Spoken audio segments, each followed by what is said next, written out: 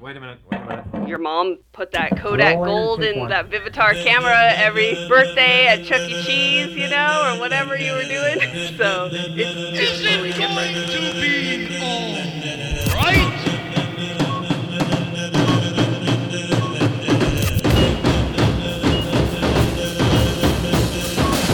Hello and welcome to All Through a Lens. This is the podcast about film photography where we discuss a little more than just film photography. I'm Vanya. And I'm Eric. And this, our first show of the year, we've got the second part of our feature on the Zone system. Remember that?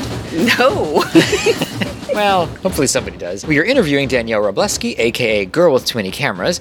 There's the answering machine, and we'll finally talk about our winter projects, right? We'll do that this time. I think so. But first, Vanya, how the hell are you? Well, I'm quite fine. How are you? I'm doing very well, thank you for asking. So excited. Wrapping up this holiday nonsense, Cool. Getting back to normal life. Maybe, possibly. I hope so. Right? What's normal at this point, though? I do not know. No idea. As we record this, it's still technically December. It's actually December 31st. It is. Yes, we're getting very, very close. Oh, it just shows you what our social lives are now. But go on. I know everyone is hoping for a new year that can wash the shit stain that was 2020. It's awful. But we all So know it's awful. not that simple, of course. So with my pessimistic bad attitude, I will keep working on my projects, try to surf, to stay sane, of course, and photograph something interesting, hopefully. I've had a lot of messages about, like, a new zine, and it's definitely been on my mind. What's been a little bit more than on your mind? You've been working on it. I have been working on it. Yeah. I mean, I've been stalling, but I did make a lot of progress recently with your help. We kind of went through it together. I sent him a few of my rough drafts, just trying to get a good flow. This zine is not about surfing. So I think I know a lot of people want to probably see a zine with my new water housing, and I'm sure that will come in time. But I just got it, and I'm still trying to kind of figure it out and get really comfortable with it. Mm-hmm. So this zine will be something different. It'll be from the trips on the road and stuff not in the ocean. But I'm looking forward to releasing it. It's going to be this year. I know it's going to be 2021 for sure. I can tell you that. I'm not going to release it tonight. It'll probably be three or 4 weeks, right? I think so. Yeah, I think so. How about you? What you been up to? I'm not really one of those people who makes a big thing about a date change. I'm not the new year, new me kind of guy. If I want to make a change, I make a change when I want to make it rather than waiting for a certain time. So I'm a lot of fun. I'm still unemployed. I've been filling my time with zine making and project doing. I've got a new zine coming out. I think it should be out like next week. Yes, I saw it. Really, I'm in it. You are in it. I've been shooting a lot, which I'll get into with the winter projects thing, and I've been developing a lot too. A lot of X-ray film, which is a very, very different way of developing. I think we'll probably do a dev party about that. Yeah, you've been getting comfortable with your little dark tent, haven't you? I am. I'm getting very comfortable in the dark tent. But with the winter, I do like experimenting a little bit. I want to try some new things, and I want to try my project now. Guys, calm down. This is very exciting. I want to try to develop X-ray film in Pyro PMK. What? Ooh. Hold on. Yeah, pretty crazy. I need to calm down. This is very exciting. If it works, I'll let you know. Well, do it on dev parties because, you know what they say about dev parties. No. We make the mistakes, so you don't have to. I'm trying to make that a thing. It is a thing for sure. I mean, honestly, though, I was thinking about it because, we all, make mistakes, of course, and we definitely do it, and we just publish it because why not, right? I was thinking, how boring would it be if it was always success, right? I mean, it's always like a wild card, like, are they going to fuck this up? Is that why people listen? Maybe. I don't know, Do they honestly. take bets? No, I mean, I've heard a lot of people say that they like to develop while they're listening to Dev Party, which is insanity. No. Horrible. Why do that to you? And people have messaged us and say, yeah, I fucked up because I was listening to you while I was developing. And I'm like, yeah, never again. Well, who would have thought that would have happened? I guess also, too, happy anniversary to Dev Party. Yeah, Dev Party is a year old now. A year old. Oh my Can you God. believe it? Yeah, it's going to start crawling and teething. And It's already been crawling and teething. We're just waiting for them first steps. Is that what that is? Yeah, it's been a long time. So Eating solid foods. I can't wait till Dev Party starts eating solid foods. That's going to be, then we can take pictures of Dev Party with food all over its face. Obviously. It's so gross. Because everybody wants to see that. Oh my God, I want to see that right now.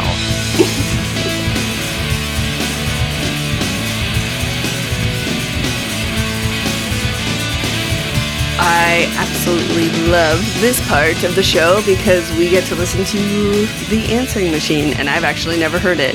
I don't know if you guys know this, but Yeah, you listen I to just it cold. go for it. Yeah. I do. Right I here. like it. Our question this time around was, do you have any money-saving film photography-based hacks to share with the rest of us? Pretty simple. How do you cut corners? A lot of photographers are like, well, if you're going to spend a lot of money on big cameras, you shouldn't cut corners anywhere. And of course, that's bullshit. So how do you cut corners? And we've got some answers. Ooh. So, Vanya, Yes. push the button. Hello, no one is available to take your call. Please leave a message after the tone. Hey you guys, need slice of time here. So, to save some money on film, I've made myself a huge spreadsheet with all the film stocks that I like separated between color and black and white. And it's a list with local stores, online stores, and European stores, so I can keep track of the prices, if they change or not, and which is the cheapest. Thank you guys, and Happy New Year. That is a lot of work. This is the perfect amount of geekiness for me. I know. You're like, ooh, spreadsheet. I love spreadsheets. Do you remember Farmville? Is that the app thing that you grow stuff? Yes, it was that. Yeah, yes. I do remember I that. got really into it to the point where I did create a spreadsheet on when to plant crops for the best turnaround. I should be embarrassed by this, but I'm not. And what he's done, I've done before. I don't keep it up and running, but I have done it before. That's amazing. Yes, so I love it. I love it. Hey Eric, hey Vanya, this is Jeff Maraki, Dirty Grain Photos on Instagram. You guys are really speaking my language when it comes to cheap film photography. That's been my bread and butter. When I got into this a few years ago, that the best bang for your buck as far as cameras went were Minoltas.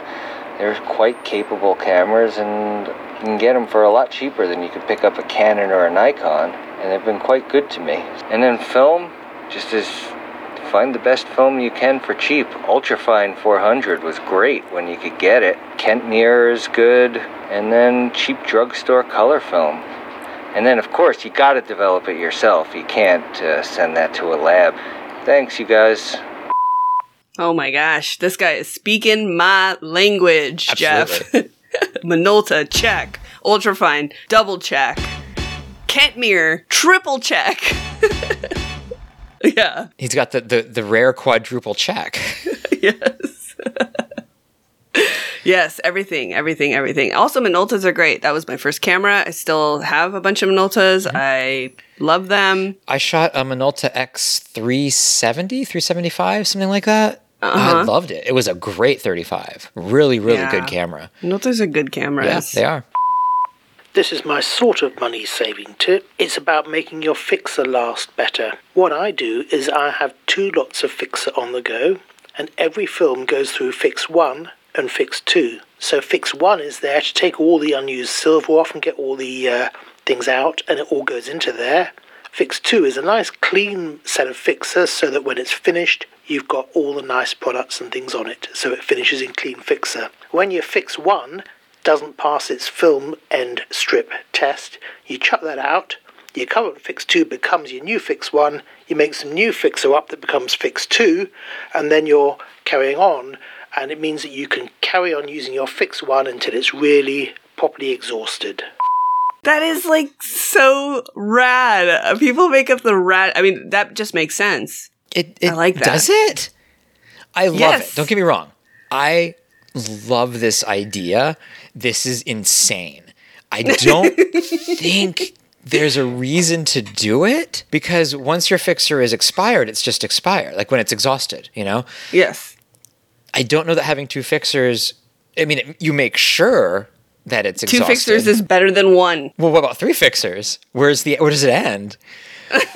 Two's enough. Calm down. Where he got me on this, is when fixer 2 becomes fixer 1. Yes. For some reason, and I don't know why, because honestly, this does not make sense. When he said that, I was like, yes, I'm down. I want this. And I might just do it. Again, it makes no sense. This does not make sense, but I love it. Well, I'm wondering, he's doing this for paper and film. Oh, right? maybe. So it makes sense, like Dirty Fixer. No one likes Dirty Fixer. Yeah, see, I don't know enough about it. If it does make sense and I'm just way off, I'm sorry. I still love the idea. I love gratuitous, pointless things when it comes to photography. I love it. I don't know if it saves money. It definitely doesn't save time. I love this idea. I think it does. And you get a clean fix. Okay. I'm not sure dirty fixes are a problem, though. So, Dustin, I don't want to belittle the idea. I love doing things like this. Yeah. It is insanity, but I love it. I absolutely love it. So home developing and bulk loading and buying expired film, even though it's totally not as cheap as it used to be, they're all part of the story here. But for me, I think it also comes down to how can I be purposeful and selective in the shots that I actually take. Big component of that for me is really knowing my film stock and recognizing that a lot of scenes I come across in a given day just aren't going to render the way that I want on what I happen to have loaded in my camera. And that's okay. I might shoot digital on some of those. I might also just recognize that there's a lot of other talented photographers out there that are making gorgeous images, and I can appreciate them without feeling the need to make versions of them myself. That's not to say that I should only be taking pictures that have never been taken before, because that's bullshit, but it does mean that it's okay not to take a shot, and you can find a more focused sense of style for yourself in the process as well. Yes. Yes. That was like loaded. It was. He knew he had 60 seconds, and he got 2 minutes worth of words in there. He did. I don't even know where to begin. You know, he doesn't shoot shots that he doesn't want to. He doesn't do the spray and pray. He just takes pictures that he knows he's going to want to take pictures of. And I like that idea. I think 4x5 and large format in general, and even medium format to an extent, really drives that home. Yeah, I think so. But you can apply it to anything. You can apply it to iPhone photos if you really wanted to. Of course. I like the idea a lot. And, you know, it immediately makes me think of when we were at Canyonlands. Everything at Canyonlands has been photographed to death. Everything. Yes. And you're setting up a shot and you're just going, there's nothing I can do with this shot that hasn't been done before and done better before. And it's really disheartening as hell. Yeah. Seriously. So disheartening. You're just sitting it up going, this is beautiful, but this is such a shit place to shoot. Yeah, I've been feeling like that a little bit with like national parks in general. You know, you go to these like spots where iconic photos have been taken and you're like, what am I doing here? Yeah. And there's like 500 people in my shot. So what am I doing here exactly? That's why national grasslands and national monuments, especially small national monuments, are the way to go. Less people, which is great for COVID and, you know, people who just don't like being around people. And you get things you haven't seen before. I can enjoy other people's pictures and I'm not going to get something that's as amazing maybe as so-and-so. But being able to like kind of be okay with that and do it anyways is kind of awesome too. You know, like when I've got the Graflex pacemaker, like one of the first shots I took was in Yosemite. Yeah, you're right.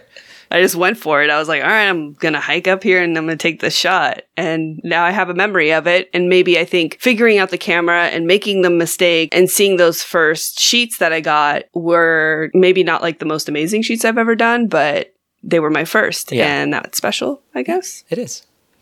Also, you should totally like what he was saying about film emulsions and knowing like, you know, how to shoot it. That's so important. Yeah. That should be a spreadsheet right there. Like personally, you know, if you know like what time of day, like what kind of light something works, I think it's important to write these kind of notations down in your books, not just like putting like, you know, your camera settings, but also like what the conditions were that day.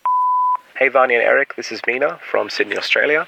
I'm Crook and Flail on Instagram. My 3 tips for money saving would be to bulk roll your own black and white, and colour maybe if you can find it.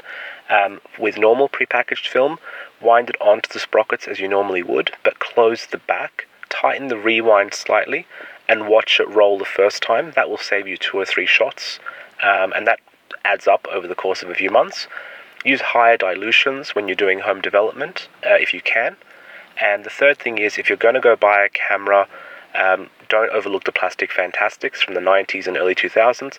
They're really high-featured, they're quite cheap in comparison to the older cameras, and they'll save you money. Dude, like, just perfect advice. Yeah. Yeah, it really is. It really is. I mean, the more you do yourself, the more DIY you are with film photography, the cheaper it's going to be. Yeah, totally. And honestly, those 90s bodies, they might not look as cute as like an older SLR, but those are good and cheaper because they don't look as, like old school. You know, they're a little newer looking. So you can get really good deals on these cameras that are quite amazing.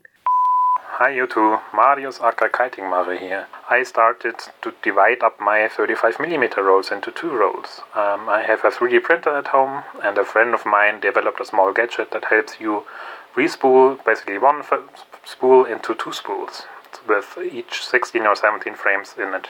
And when I'm out shooting, I'm a bit more flexible with that, so if the lighting changes or I want to shoot color instead of black and white for some reason, I can switch a bit earlier than the 36 frames of a normal spool. So I don't have to basically shoot out the rest of the roll before I can switch the film. And I basically, I'm a bit more flexible, and I basically get 2 rolls out of 1. See? 2 fixers, 2 rolls.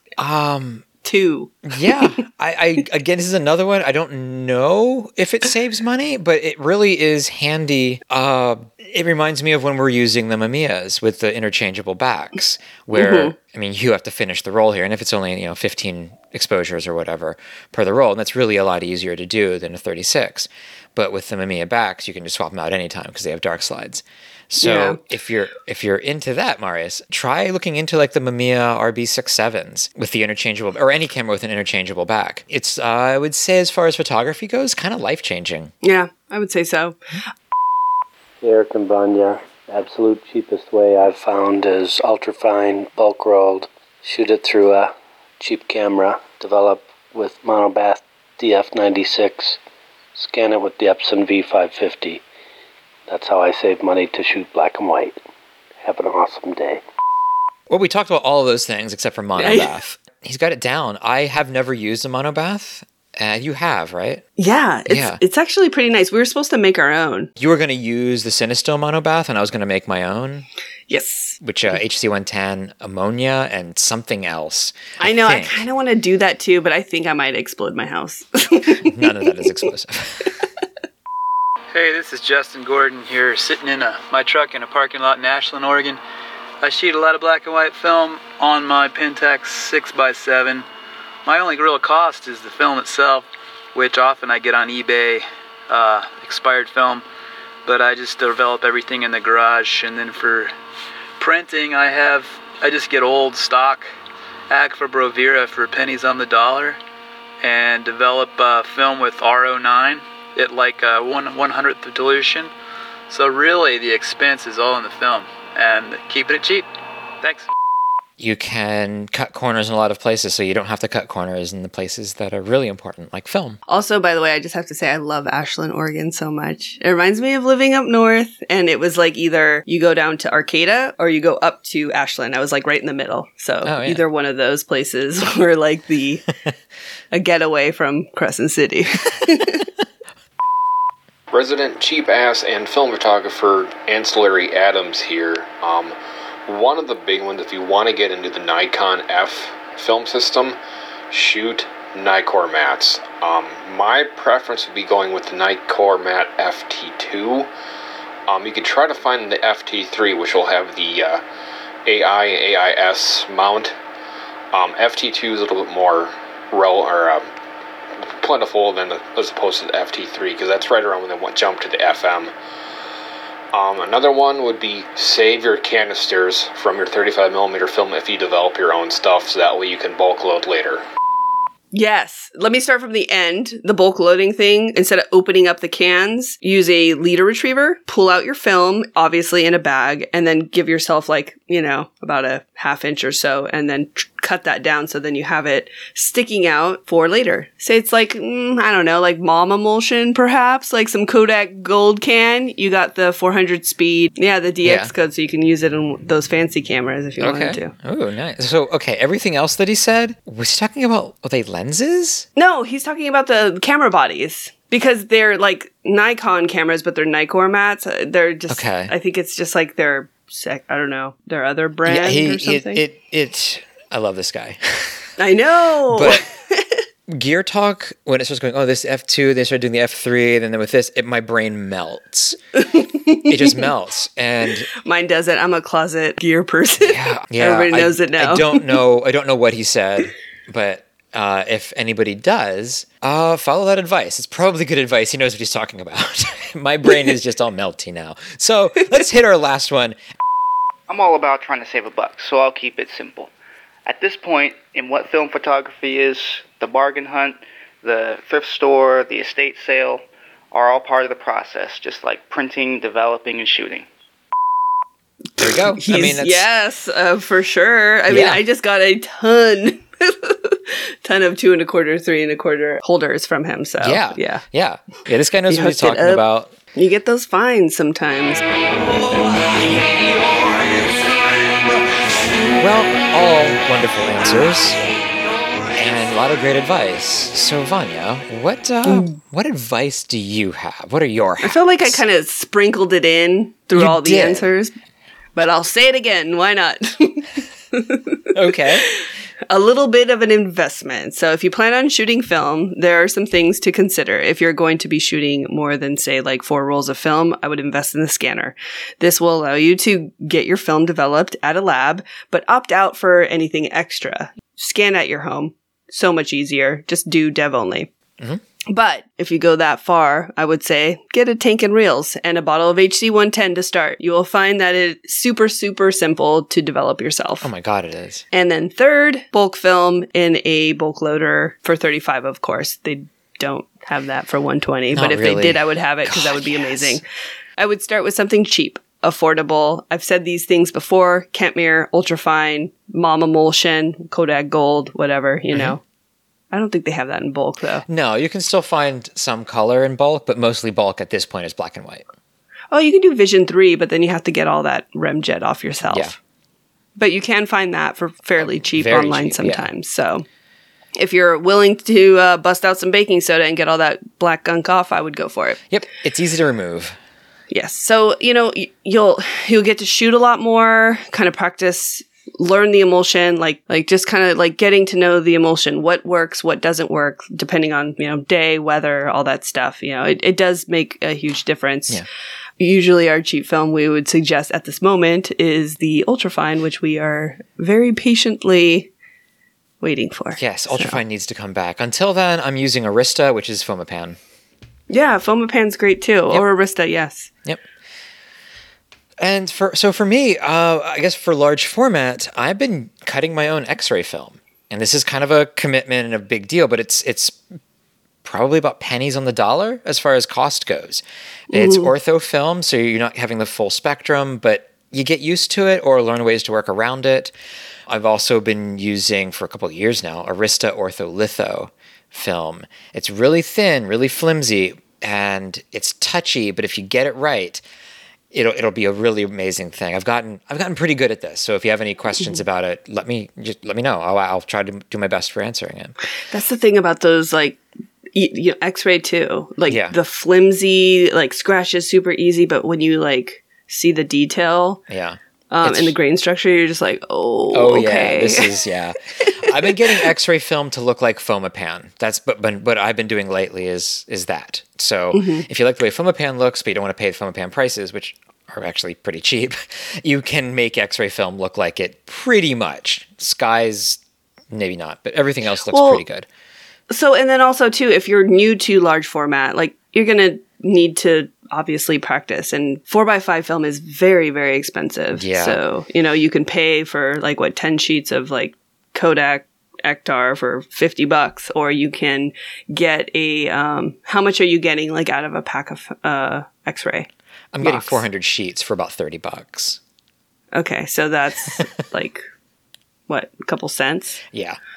Yeah, you do have to cut it down yourself. You know, it's a small price to pay. Another thing, kind of, no one's really touched on this, is you'll see in camera shops and on websites and all that they sell bottles, empty plastic bottles. For a lot of money, you can go to the grocery store and buy your own bottles with like stuff in them, and you can drink that stuff if you want to, or pour it out, and it'll still be cheaper than buying empty bottles. You don't need opaque bottles for this stuff. You just need bottles. If you want to keep it in a dark area, it's the same thing as having an opaque bottle. So go do that. The bottles you're talking about, it's easier to kind of squeeze them and get all the oxygen out of them. Yeah. Which is better for your chemicals. So. Yep. So flimsy plastic bottles, the way to go. Yep.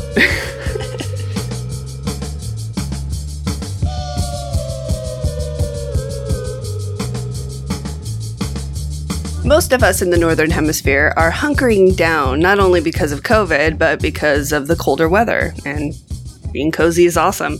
So we thought it would be a nice opportunity to talk about the things that we would like to achieve this winter. Yeah, so finally we're going to be talking about our winter projects. We've kicked this idea around for over a month now. So earlier this year, I picked up a Chamonix 4x5 camera, and prior to that, I was using the Intrepid for about 3 years. I sort of grew out of the Intrepid. It's a wonderful camera. I really, really love it. It's probably the best 4x5 camera to start with. So, I have it now, by the way. You do. I gave it to Vanya. I thought that upgrading to something like the Chamonix would allow me to take everything I learned with the Intrepid and apply it to the new camera. I wasn't wrong exactly. I mean, most of the knowledge is transferable. It's the same basic camera. What didn't cross over, however, was the connection I had to the camera. This isn't like some like sentimental thing, but like things like muscle memory. I felt like I really understood the Intrepid. I could do pretty much whatever I wanted to do with it, and I knew what kind of shot I was going to get with it when I pushed the button. The same can't really be said with me and the Chamonix at this point. So after a few months with it, like half a year with it, I felt just as uncomfortable with it as when I started. Like I'd just put it on the tripod and I would just be like barely making my way through it. And I think my photos showed. I got some good ones because, you know, I'm in places where it's hard to get a bad photo. But I've gotten a lot of bad ones as well. So after... So this winter, I've been shooting in Seattle, in the city, a few times a week. So like with the Chamonix, I never really felt all that comfortable in Seattle. I lived here for 12 years, I guess. And, well, I certainly feel okay with it, but I don't feel comfortable shooting here. I've shot it here and there a little bit, but never really all that much. And my photos kind of show that I'm not all that interested in it. So this is sort of a two birds, one stone situation. I want to know both the camera and the city a little bit better, right? You're giving me a weird look over there. Why? two birds, one stone. That's very unvegan of you. Yeah, it's not fucking vegan at all. But it's true. So far, I guess I've been out maybe a dozen times, maybe to like, I don't know, 30-ish some locations. For the most part, I am having a blast. And for me to be having fun in winter in Seattle, that's rare. And for me to be having fun, like actually fun shooting the Chamonix, that's also rare. The way I usually shoot, like when I'm driving around, like, I don't know, grasslands or whatever, it's very car-based. I go in the car, go from location to location. And that's essentially what I'm doing in Seattle. So I'm getting that same feeling that I get, that same rush that I get when I'm traveling, even though I'm not really traveling. I'm in Seattle. But I'm going to places I haven't been in Seattle before. And man, I'm really, really loving it. I'm kind of exploring a different subject matter for me as well. I'm hitting like heavy industrial areas like the harbor, some abandoned department stores, a lot of the railroad stuff, things that I don't really shoot when I'm out in the field. Anything that excludes new condos and the tech stuff that's just taking over Seattle. I'm looking for the old and somewhat original-ish Seattle. So, but while I'm having a really, really, really fun time doing it, the deal here is I'm not loving the results that I'm getting. And that's a problem. It's almost to the point that I'm questioning whether I'm cut out to be a large format photographer. So I could be approaching it wrong, and maybe I just don't get this camera, or maybe I'm not getting the emulsion or the light or the development. I don't know. And I've had failures before. I mean, that's half of the fun in photography. We're constantly failing and constantly learning from it. But this one seems really sort of existential as far as large format goes. I'm not, this isn't life-changing or life-altering or anything. But, like, do you ever feel that way? That you're just not like, I can't fucking get this. Maybe I'm not a photographer. Oh my gosh, all the time. Really? Yeah. What are you talking about? Like, I'll post like something that I really like, and I'll be like, yeah, I think I'm done. I'm not going to photograph anymore. This is as good as it's going to get. Yeah, I feel that way. I've taken some really, really wonderful photos with a Chamonix.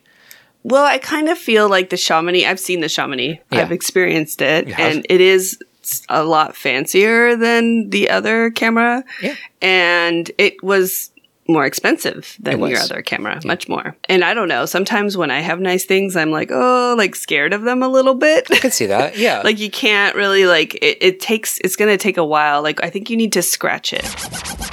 You know what I mean? I've dropped it. Okay, good. Yeah, scratch it, yeah, drop it's bumped up a little bit. Yeah. Slap it around a little bit, and then maybe you'll feel more comfortable with it. Maybe, yeah. I mean, it doesn't look like a new camera anymore, but it may not even be the camera. It could be the lighting situation. It could be a number of different things. Yeah, we've discussed this, obviously, off mic. Yeah. And, as far as lighting goes and just winter in general up there, it's definitely a lot different than I'm experiencing here. But it is. That has a lot to do with it. So when you're traveling, you're usually out in the summertime. Yeah. So you're shooting sunny 16 days, and then, the random storm that comes through. Sure. And you've got a whole array of gray there. You've got how many zones? You've got all of the zones represented there. And in what I'm shooting now, you've got 3, maybe 4. And that's, it should be, it's easy to figure out how you're going to meter it. And that's true. But how you're going to shoot it is a different thing. And I have not figured that out. I mean, it could be the emulsion too. Yeah. I mean, X-ray is a little tricky to begin with. It is. I'm doing Fomapan, which is also, honestly, Fomapan's a little tricky to get. I'm having a lot of trouble with it. I know. Sometimes I can get good shots, but then sometimes I'm like, I hate this stuff. Yeah, and I don't think it's a quality issue. I think it's a touchy film. Yeah, it is. Yeah. It can be. So, okay, that I will report back on what I'm doing with this. This is an ongoing thing. I'll be doing this probably till March. Yeah, you've been consistently going out. I mean, now you have 10 days of rain or something ridiculous, but yeah, well, I'll shoot in the rain too, not like a downpour, but I'll shoot in it.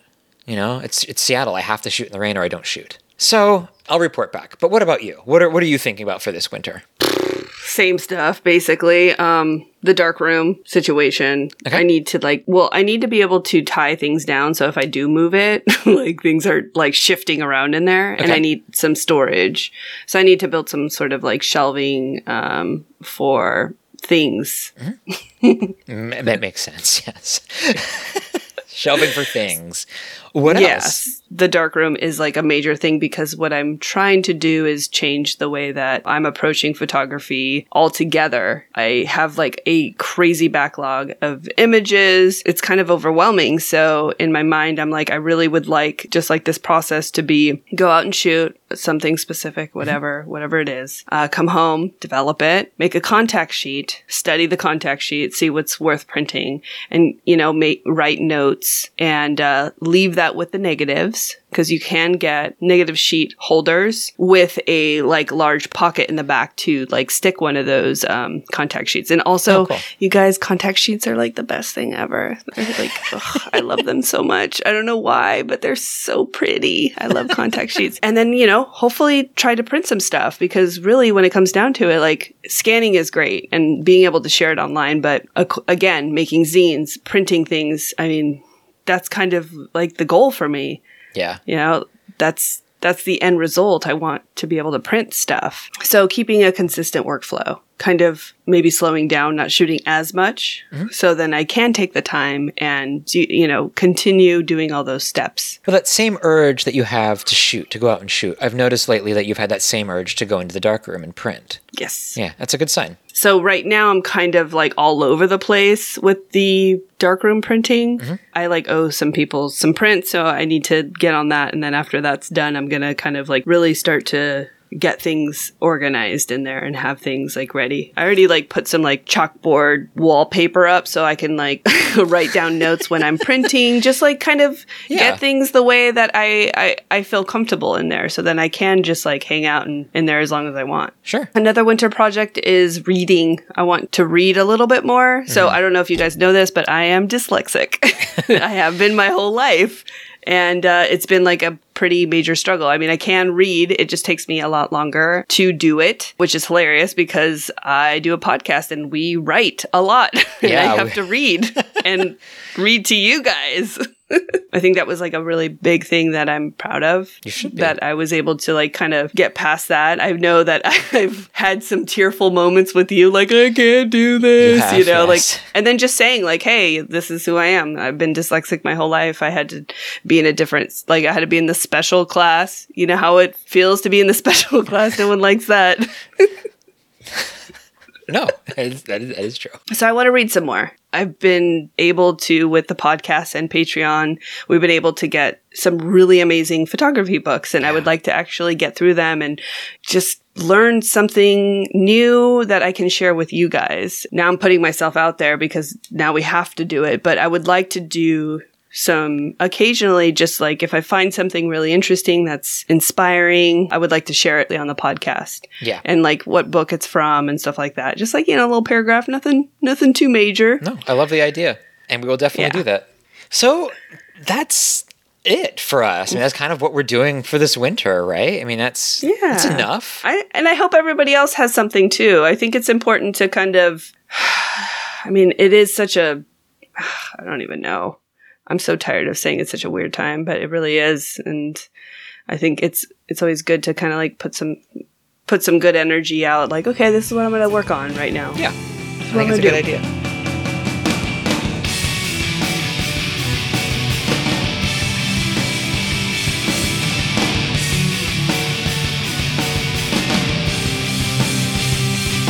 This episode, we're giving a call to Danielle Robleski. You might know her as Girl with Too Many Cameras on Instagram. You might also know her as the woman behind the hashtag Women with Film Wednesday. She's shaken things up lately, and we're going to dig into why this movement within the film community is absolutely necessary and essential. Let's give Danielle a call.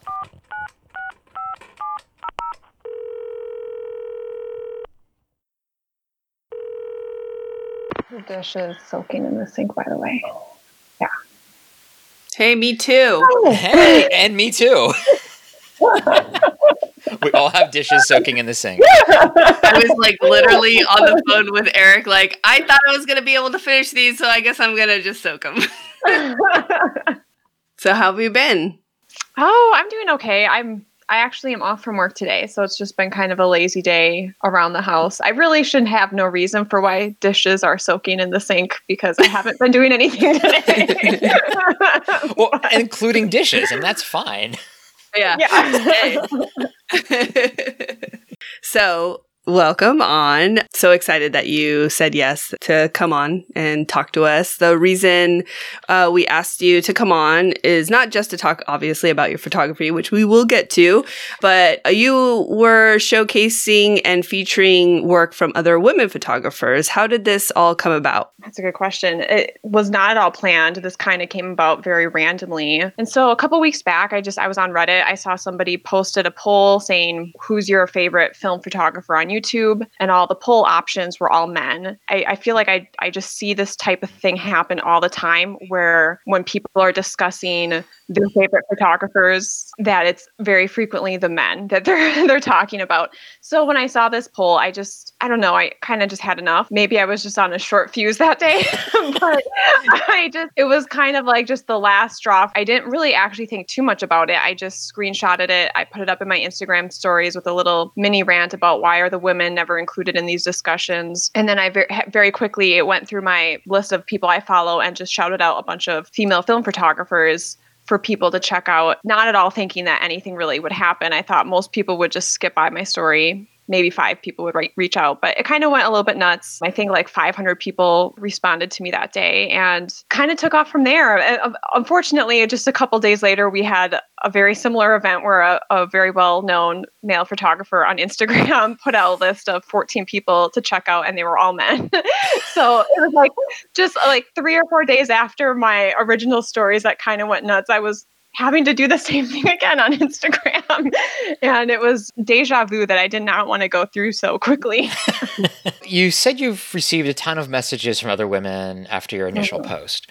What types of things are the women saying, and did that really help to convince you to start a hashtag? I really was blown away. So many people reached out. A lot of the women were reaching out with messages of gratitude. That's not the first time we've talked about this issue in the community, but for whatever reason, this is the first time it's really caught on, and really a lot of people are starting to take it seriously. So there's a lot of women who are reaching out, just saying thank you for, helping push this forward. I really got some heartbreaking messages too from women with just their own experiences with sexism in the photography world. I heard from some professional photographers who had told me that they had been told previously that when they submit work for a project that they should submit it under a male name because they will be taken more seriously. A lot of women have told me they kind of regret making their online presence under a woman's name, that they kind of wish that they could go back in time and set up their profiles under the guise of a man or a gender neutral name because they think they'd be taken more seriously. And I also got a number of messages also from marginalized voices within the community of women, a lot of women of color, LGBTQ people,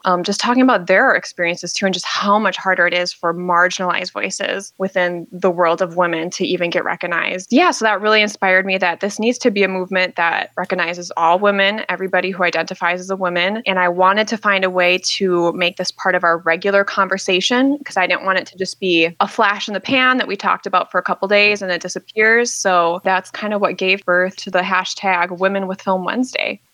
So if you see a person or if you see a person or an account or a feature page that is kind of being sort of ignorantly shitty towards women, just being not inclusive and all of that, what can you say? What can you do to them to make them understand just kind of how shitty they're being? What I see the most with individual men that's really been driving me a little bit nuts is men who don't want to talk about the issue, who feel like it's not their place to talk about it. This is a women's issue. I'm not going to spend my time of day addressing this on my page or in my stories.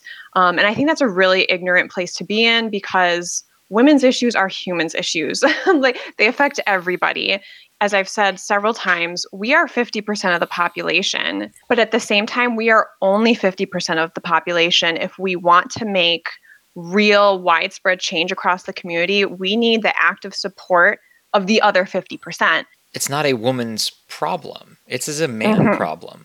This isn't a problem that women have created. This is a problem men have created. And we need to do something about it. Mm-hmm.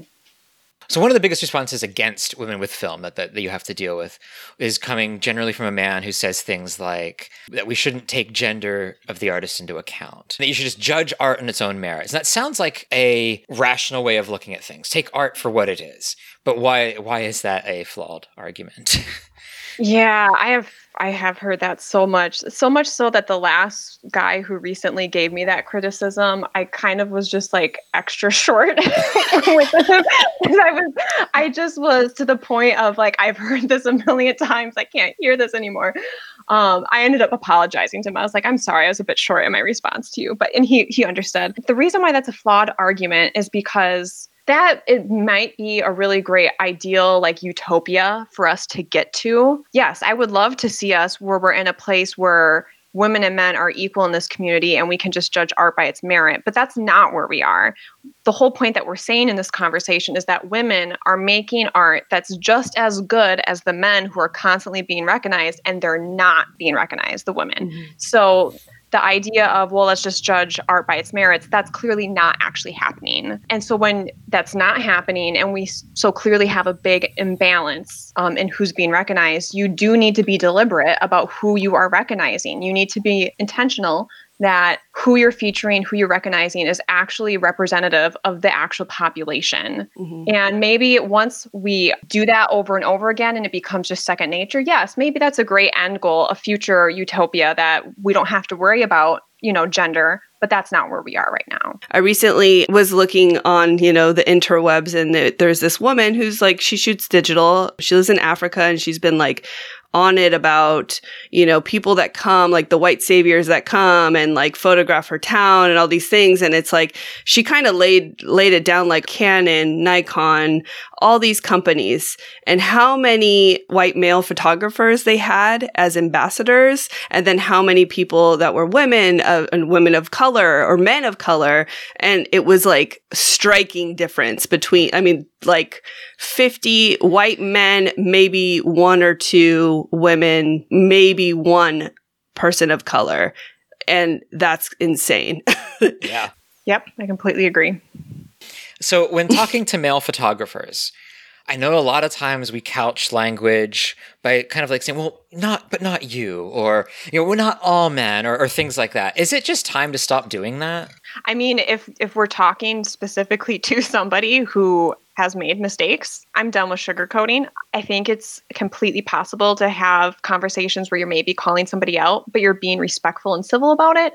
Yeah, I think we're to the point where if we see somebody who is, maybe making a mistake, we should ask them to do better and try to hold them accountable. And if they get offended by that, if you do it in a respectful way, then I think they need to maybe look at their life, look at their choices, and figure out why they get so easily offended by the truth. Yeah, fair enough. Just a few more. We want to talk obviously about your photography as well. Yeah. So you seem to focus on a single idea or type of scene in your photography for an entire roll. What dictates the subject? What is the film, the camera, the day? Like, does any of those things come into play with your decisions? Yeah, I think it's probably primarily the day. I'm really not as organized as a lot of other photographers are. I don't like carry a logbook of all the things I want to shoot in the future. I just kind of wake up and go by, what do I want to shoot today? And my style of shooting tends to be more photo walk-esque. I'll just, I'll pick if I want to go through a whole neighborhood or if I want to go to a hiking trail. And usually my goal is to shoot at least one whole roll of film, whatever photo walk I go on. So it's just, I wake up for the day. Where do I feel like taking a walk and shooting off a roll of film? I saw. Well, today, as of the recording, you mentioned on your stories that you're looking to get more into black and white, and so we had a question like, what sways you towards color? But what's swaying you towards black and white? Yeah, well, so the reason why I've up until now been doing a lot of color is because a lot of the scenes I'm shooting is because I want to capture that color. If I'm out hiking and I see a really lush, beautiful green scene, I want to preserve that color memory. And same with a lot of my architectural photos. I'm often drawn to buildings because of their color or color details. But the reason why I'm kind of feeling more, I want to do more black and white. Well, one, we're going into winter, and winter in Milwaukee is just a lot of gray and blah. And I don't know if it's really worth shooting a lot of color film in that setting. I kind of feel like black and white might be better. And I did get to shoot a roll of black and white at my brother's wedding back in September. And something that it really made me realize, for the exact opposite reason of why I love color, I love that black and white removes the distraction of color. There were so many guests there who had like crazy colored outfits, or they, none of their outfits really matched. I mean, within one person it matched, but like person to person, And so I liked that the black and white kind of removed that distraction of all the different colors that were going on in the wedding and just helping you focus on like the emotional moments that I was capturing. So I do want to focus more on black and white for that element too, because I like that it takes the distraction of color out of the equation. Coming up in the future, do you have any projects you're working on? Well, I have a few projects that are related to my work with trying to support women and working towards more representation of women in the film community. I do have a few projects underway with that. I don't think I'm quite ready yet to announce what those are. So TBD. Stay tuned. But things in the works. That's exciting. Yeah. So for each episode, we ask our listeners to call in and answer a question that we pose on the previous episode. They leave an answering machine message. And so the question for this, the question for the next episode, in which we will ask you now, is, do you listen to music while you shoot? And if so, what? Yeah, that's an interesting question. I actually have a little bit of a different perspective on this. Sorry to be kind of serious about it, but I don't listen to music when I shoot, largely because oftentimes if I'm like walking around in an urban setting taking photos, I've had quite a few issues with being harassed or followed. I actually had a car like chase me recently, which was terrifying. And so I'm a little bit worried about listening to stuff because I'm afraid it's going to take me out of being aware of what's happening around me. So sometimes I'll listen to a podcast, but I usually try to not have anything in my ears so I can really know what's going on. Yeah, that makes sense. Yeah, absolutely. Sorry if I didn't mean to bring the mood down. No. It's the Eric answer. doesn't listen to music either. I do. I mean, I usually have one ear in. This year, I haven't really gone. I mean, I've gone places, but I've been basically in my van. Like, I'll just open the slider door and maybe take a step out. So I'll just have music, not loud because I'm not obnoxious, but like I have music playing like in my van. Yeah, I like posted on my stories recently about one of these incidences I had where somebody was harassing me when I was out shooting, and a couple of people, I think it was all men, wrote back. They're like, "Oh, you should listen to music and tune them out." And I was thinking like, that's the exact opposite.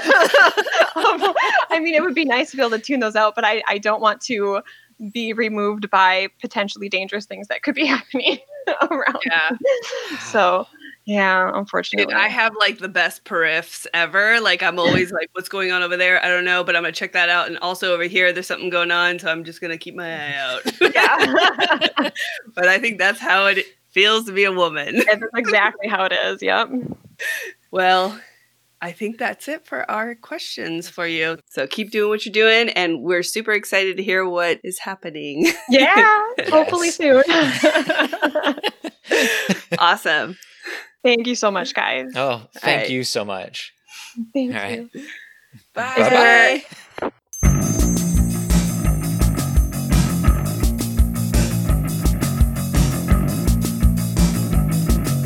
Two episodes ago, we took a look at the zone system. We gave a basic overview to the best of our abilities. Since nobody lodged any formal complaints against us, we're trudging forward. While we talked about how to use a zone system to get a very average shot, that's not all you can do with the zone system. In this segment, we'll talk about how to get the photo you want, be it darker or lighter than average, using the same principles we used before. Vanya and I will both be talking about a couple of photos we took that could have looked a lot different and probably a lot more boring if we had stuck to the idea of just getting the average shot.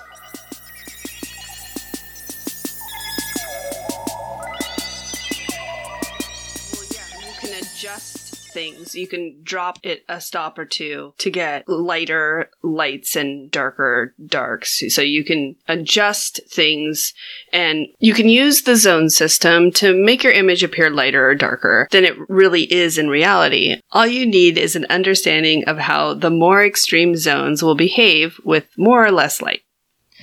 Okay, so let's leave that beautiful, mostly sunny scene and venture down to, this was eastern Colorado, to the Pawnee National Grasslands. Now, I stayed overnight there on July 4th. So this image that I'm going to be looking at here and talking about here was taken on Independence Day this past year. And it was the day before Vanya and I met up. Yeah. So this is what I was doing while you were shooting off fireworks. I was. Oh my gosh, you guys. I'm sorry. But my brother lives in Colorado, and he went to Wyoming and got a ton of stuff, and it was so fun to just like blow shit up. It was amazing. I kind of feel like I should just spend 4th of July there every year.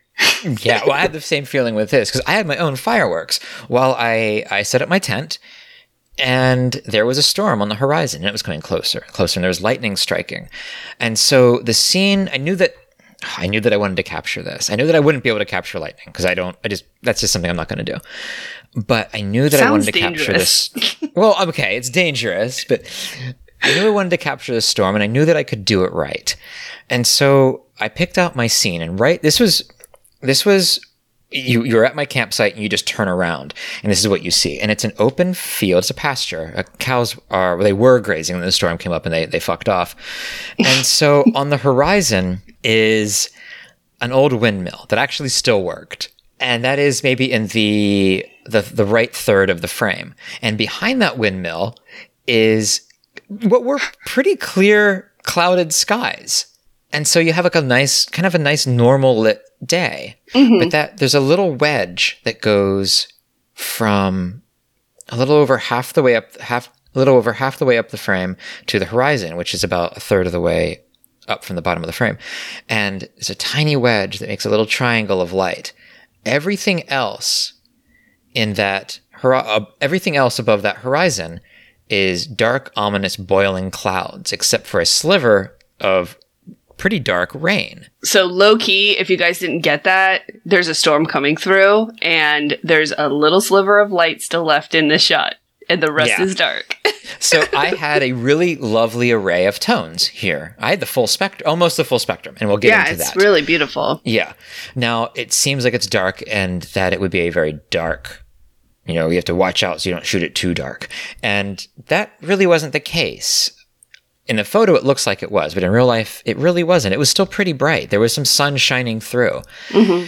So my actual middle gray, which would be the zone 5, was EV11. Now, EV11 is a few stops down from EV15, which is sunny 16. So it was darker. But EV11 is kind of a normal, kind of a brightish, cloudy day. Yeah, I mean, you can definitely still handhold that. I did a few meter readings. I metered the bright sky, which was EV14, which was zone 8. And that would have blown out my highlights, kind of. EV8 is really close to blowing out. Mm-hmm. And so my middle gray were kind of the gray clouds, which was EV11, so my zone 5. And the rain, which was the darkest part of the scene, was EV9, which is zone 3. And not that dark. Mm-hmm. You still have kind of a bright thing going on there. And I wanted it to be so dark that it almost bleeds into the frame of the shot. So my original shot, if I would have done this, would have been f3.8 at 1/8 of a second. I can't handhold that. And I think I had a tripod, but I didn't want to bother with a tripod. Mm-hmm. So, with lightning and stuff. I mean, I get it. Yeah. So I wanted to make the rain zone 1. Now you see what I'm doing here. It was zone 3. Mm-hmm. And I wanted to make it zone 1. And zone 1 is almost black, but not quite black, but almost black. But the darkest I wanted to photograph. Mm-hmm. So that means I have to drop everything 2 stops. Well, I have to drop the image 2 stops, which bumps all the zones down. Yes. Right? Yes. And I'm sure I'm not getting the terminology exactly right. But essentially, I wanted it to be darker, so I was going to shoot it faster. Yes. Yes. Your new settings would have been... what was your middle gray, actually? My middle gray was the clouds. Okay, so zone 5 was the clouds. Yes. And now with the new settings, it was dark gray, so zone 3. Yeah, so that made the kind of the middle gray clouds dark and ominous. And the point of this is making it ominous. I didn't want the image to be cheerful I didn't, in any sort of the way. Fair. I didn't want the final image to mirror what the image before me, to what the scene before me looked like. I wanted it to be how it felt. I was getting hailed on during this, by the way. Mm-hmm. So I wanted it to feel dark and a little scary because I was a little scared. Okay. So now that the clouds are dark gray, your actual dark gray, which was the rain, which was zone 3 to begin with, is now almost black, and that's zone 1. Exactly. And then the bright sky, which was zone 8, is now lightish gray, which is zone 6. So you're going to be able to get some detail in that. It's not going to really blast out. No, it would have. And if you look at the photo, I do get some really nice kind of little crisp edge details in those clouds. It's really pretty. Yeah, thank you. That I wouldn't have gotten if I would have shot it as an average photo. Mhm. So some of the sky still is a little bit blown out, but you're gonna have that sometimes because you're dealing with nature and nature does what the hell it wants. So in the end, I shot this metering at EV9, meaning my exposure was going to be done at EV9, which is f3.8, 1/30th of a second, which probably shouldn't handhold, but I do, and I've got a pretty steady hand. And Jesus. Yeah, one of the things you got to know about yourself is your limitations, and that's not mine. That's amazing. Yeah, Thank you. I can't really go lower than 1/60th. I mean, I try, but I'm also in the ocean and it's moving, so. Of course, yeah, I'm not. I'm just stood still. So we have another example. Oh, do we now? Kind of doing this. We do, yes. And this is your photo. Are people, I hope everybody's still alive. Is everybody okay out there? I think they're doing fine. Okay, let's get through this one. So, this is the photo of Marley, and I recently posted this. It was done on X-ray film, ISO 100, and I shot this at 4.7 at 1/5 of a second. Yes. So you use a tripod for this. I did use a tripod for this, yes. When I metered, the actual light was EV5. Okay. But that would kind of give me like a fairly average photo. Kind of a bland, uninteresting, yeah. Yeah. I would have probably had to shoot that at 4.7 at 1 second. And this is my 13-year-old daughter. Yeah. So, I mean, rule number 1, it's a portrait. So, asking someone to stay that still, I mean, at least for me, I like get nervous and I shake, or like I move a little. I'm like, oh, I can't do it. Yeah, a second is a long time to not move. Yeah, absolutely. It was in the evening, and this was in the kitchen after we just got our tile floors done, which was really nice. So it was like all empty, and I needed to shoot X-ray film for Dev Party because we needed to develop it. You did. So I was like, Marley, come in here. Let me get a picture of you. So I placed her in this specific spot because there was some afternoon light coming from one of the windows. And I was like, oh, this would be really nice if it was just a little bit more dramatic. Not ominous like Eric, but dramatic. Dramatic. Yeah, I can understand that. So I wanted to get the dark shadow on the darker, side of her face, but I didn't want to lose too much of the shadow detail. Yeah. The danger at shooting at actual EV5, there was a lot of issues here. The lighter cheek would have probably blown out. Because that was at around zone 9? Yes. Yes. So you don't want that to happen to skin. Yeah. I mean, the dark side would have been well exposed, but then it would have just blasted out the other side of her face, and that would not look good. And then her hair, I let her bleach it, so it's blonde, almost white. It's very blonde. So that's always a zone 10. There's not much you can do about that. Oh, I should ask her next time she wants to dye her hair. So what zone are we doing this time? What I decided to do is shoot it faster. Yeah, because that will make it darker. Yes, it would make it darker, number 1. And then also it would hopefully capture her without, any sort of movement. She's pretty good at holding still, honestly. She probably could hang, but it was a good choice. So by shooting 2 steps faster, I was able to get that darker cheek a little bit darker, moving the zone 5 to zone 3. Yeah, so you still have a lot of detail there, which is nice. Yes, yeah. And then her lighter hair would have not blown out. Or okay. It didn't blow out if you look at the picture. I'm sorry. No, you kind of nailed that. You said you inched that down from a zone 10 to about a zone 8. Yeah, so zone 10 to zone 8. And then her lighter cheek was what was a zone 9, and now is a much safer zone 7. Safer zone 7, which is really nice, yes. So I knew I could darken it up by 2 stops because of the zone system. I ended up shooting it, like I said, at 4.7 at 1/5 of a second rather than 1 second, the average, rating that I got. Yeah. And what turned out in the end is I don't know how she feels about it, but I think one of the best pictures I've seen of Marley. Yeah. It's a really wonderful portrait. It is. I wish I yeah. didn't use the Sturm & Press tank for it. Maybe, yeah. Maybe. You can X-ray see, film. if you guys look at this photo, you'll see like some darkness kind of across her bangs, and that's the Sturm & Press because this is X-ray and it has emulsion on both sides. So Yes. it is So- not something you should probably develop in that tank. So one of the things you can do to help you along with the with learning the zone system is you can make a little cheat sheet for your spot meter. Yeah. And you can buy one on eBay for $10 for a tiny little sticker, or you can use a piece of tape and Make your own. Make your own, yeah. Where the arrow is, just put a V or a 5, and then each zone, just like each EV number, is a stop.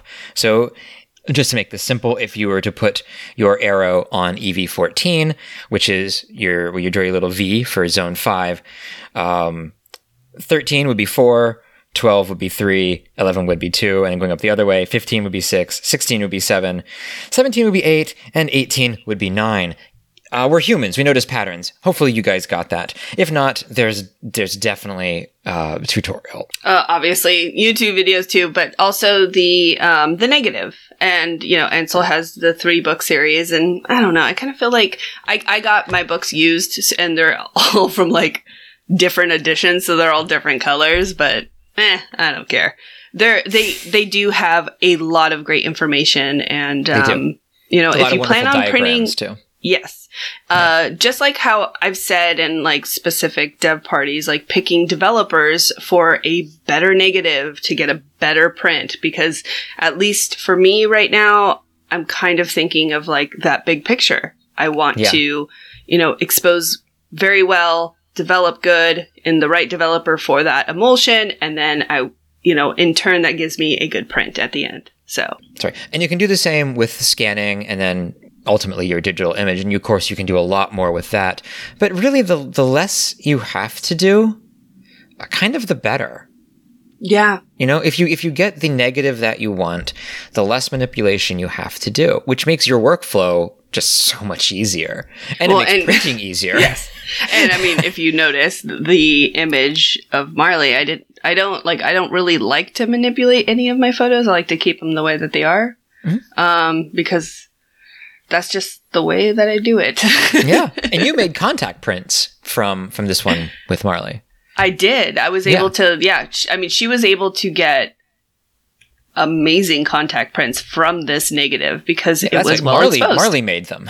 She did. She made them herself. Yeah. Her quote was, "This is really easy."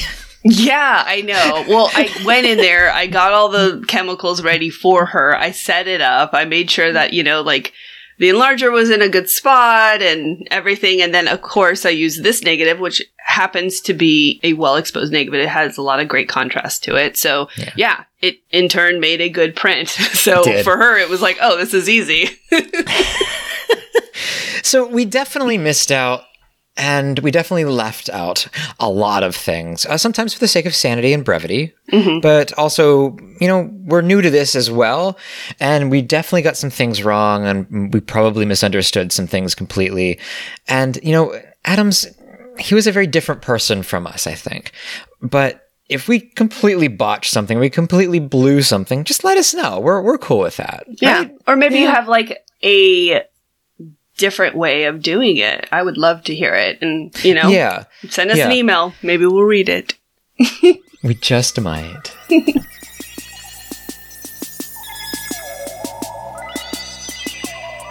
So you may have heard us kind of complaining a couple of months ago that we just didn't have zines to review. I think we even took a episode or two off, didn't we? I think so, yeah. Now we have a ton. We've got so now we got to get through them.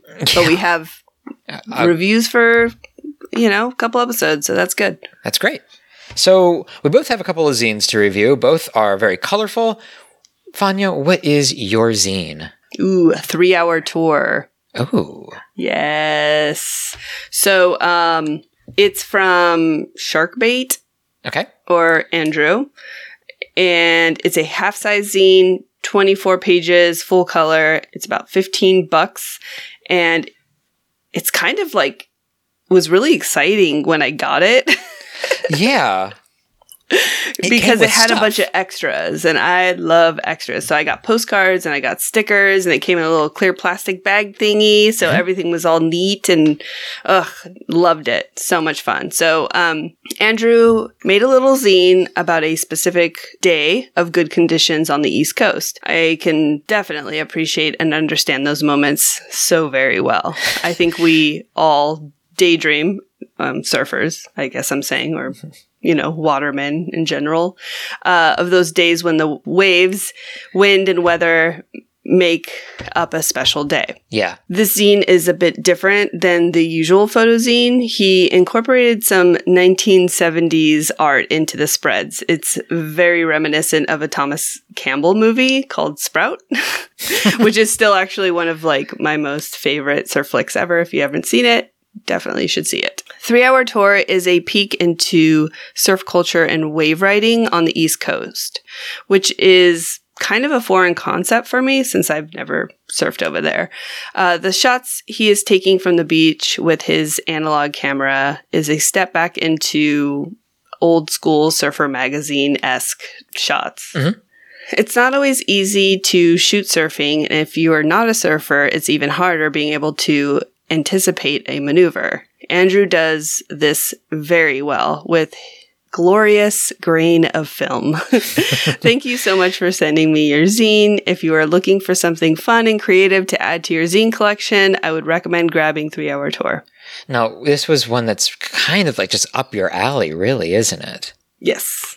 Yeah, definitely. I really like how he incorporated the kind of 70s frames. Yeah, the design is really fun in this. It is. It's a lot of fun. It looked like he definitely went all out and had a lot of fun making it. It's just awesome. I love it. So how do we get this if we want it? And we do. How do we get it? So you can check out his Instagram. He has a link to his website where his zine is available. Okay, and what's his Instagram? It's at @SHRK_bait, BAIT, on Instagram. Cool. So there's a link in his bio, and the last I heard, he sold out of his first run, but it's available. I'm looking at it right now. Yep, there it is. It's available, so go get it. That's awesome. All right, so what do you have for us? Well, I have a really interesting treat called City and Flowers Trichromes by Anthony Pearson. This is huge. It's magazine size, like a really big magazine. It's 78 pages. It's perfect bound. It's full color. It's okay. It's bonkers. It's bonkers, yeah. Like I said, it's full color, but it was shot all on black and white film. So how is this possible? Well, it's in the name, trichromes.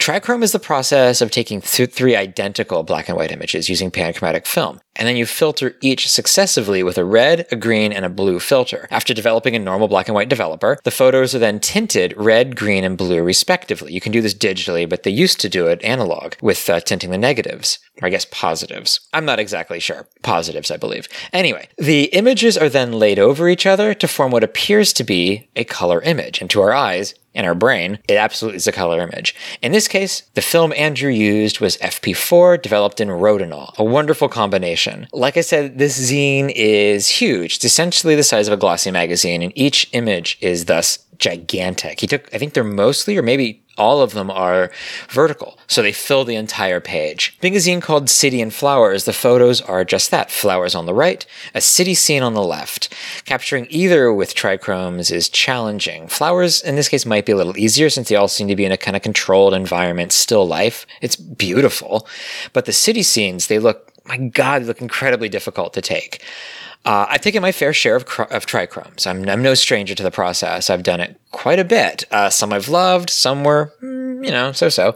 Essentially in this zine, though, every shot here is wonderful. The work that went into this, it's not just like 70-some photos. These are 200 plus photos that this guy took, and then did the process of combining them and matching them up. And it's a long process. This took months, maybe. I don't know. It's a long process. And I think it's one of these zines where if you know the process behind how everything was made, it adds the second layer of respect. Yeah, And definitely. Yeah, it comes from England. It's like I said, it's a huge zine. It's roughly $26 US. Look, man, it's worth it. It's just a good zine, especially if you have any interest in trichromes, just to see what's the possibilities that are out there for you. I think it's worth buying, and you can pick it up at dankspangle.com. He has it there. And you can visit his Instagram, which is at dankspangle. He's a funny fellow, and his zine is just a wonderful zine. I really recommend it. Thank you, Anthony, and thank you, Andrew, for sending us the zines in our moment of need. We really appreciated it, and we got 2 really amazing zines. Thank you so much.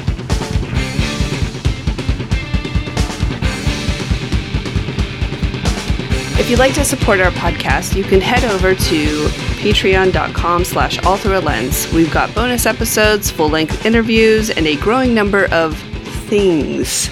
And we know things can be pretty tight with all of us right now. I know they are with me. So if you need to pause your Patreon account, we absolutely understand. No hard feelings. We're all in this together, and we look forward to you coming back once things are better.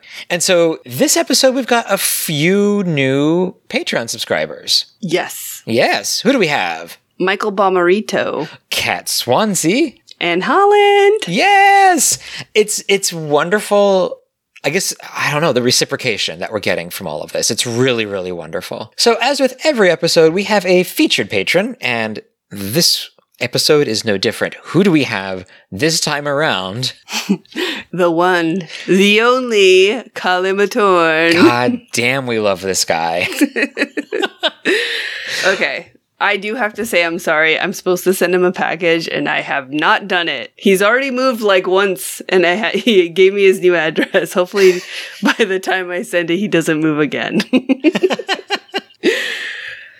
So, if you don't follow Colin Matorn, it's quite an eclectic feed. He has a bunch of projects, a bunch of fun stuff going on. I mean, anywhere from HP5 to cyanotypes to pinhole cameras, crazy film, all sorts of analog goodness, basically. He's been there from the beginning almost, right? Was he maybe on the first episode even? I think he called in on the first episode. I'm pretty sure he did. It's always a joy when he calls. I don't know. He's brought a lot of joy to us, and we hope that we've brought a bit of joy back to him. He's a really great guy, a really supportive guy. He's always there for a bit of advice, whether it's photography or otherwise. He's been kind of a great addition to our little podcast family, and we're glad he's here with us. Yes, I think so. So thank you, Jonas, for all of your help and all of your support. We love the hell out of you. So thank you.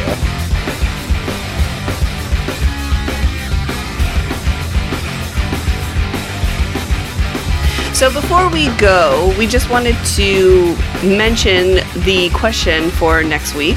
I, of course, will remind you on Instagram at some point. But if you wanted to, think about it for a little longer, what is the question? Well, the question is, do you listen to music while you shoot? And if so, what? And even further, does music affect how you shoot? Now, this doesn't necessarily mean you're walking around with headphones. We talked to Danielle, and, she gave us some good reasons why that may not be a great idea. So maybe it's the music you have in the car while you're driving from location to location or on the way to a shoot or something. Does music affect you in that way? If you listen to one thing, does it make you shoot a certain way? Or if you listen to another thing, does it make you shoot a different way? Tell us all about how music and your photography interact. And that's about all the podcasts we got for you today. But there is actually one more thing. Is this the Julia Toole thing? Yes! Yes! Okay, so we offered a book for free. All you had to do is tell us what 2 reservations Julia Toole lived on and shot on. Yes. And, well, nobody came through. A little disappointed, but Nobody wants the book. No, so let us know. Let us know. Yeah, if you still want the book, I still have a copy of it. Just send me a message. Whoever gets to it first can have it. If not, then I will put it in a little library, like somewhere around town. I don't know. Scavenger hunt. It sounds great. It sounds great. Should we tell them the answer? No. Yeah. Go back and listen. Go back and look. Well, is there anything else you need to say? Yes.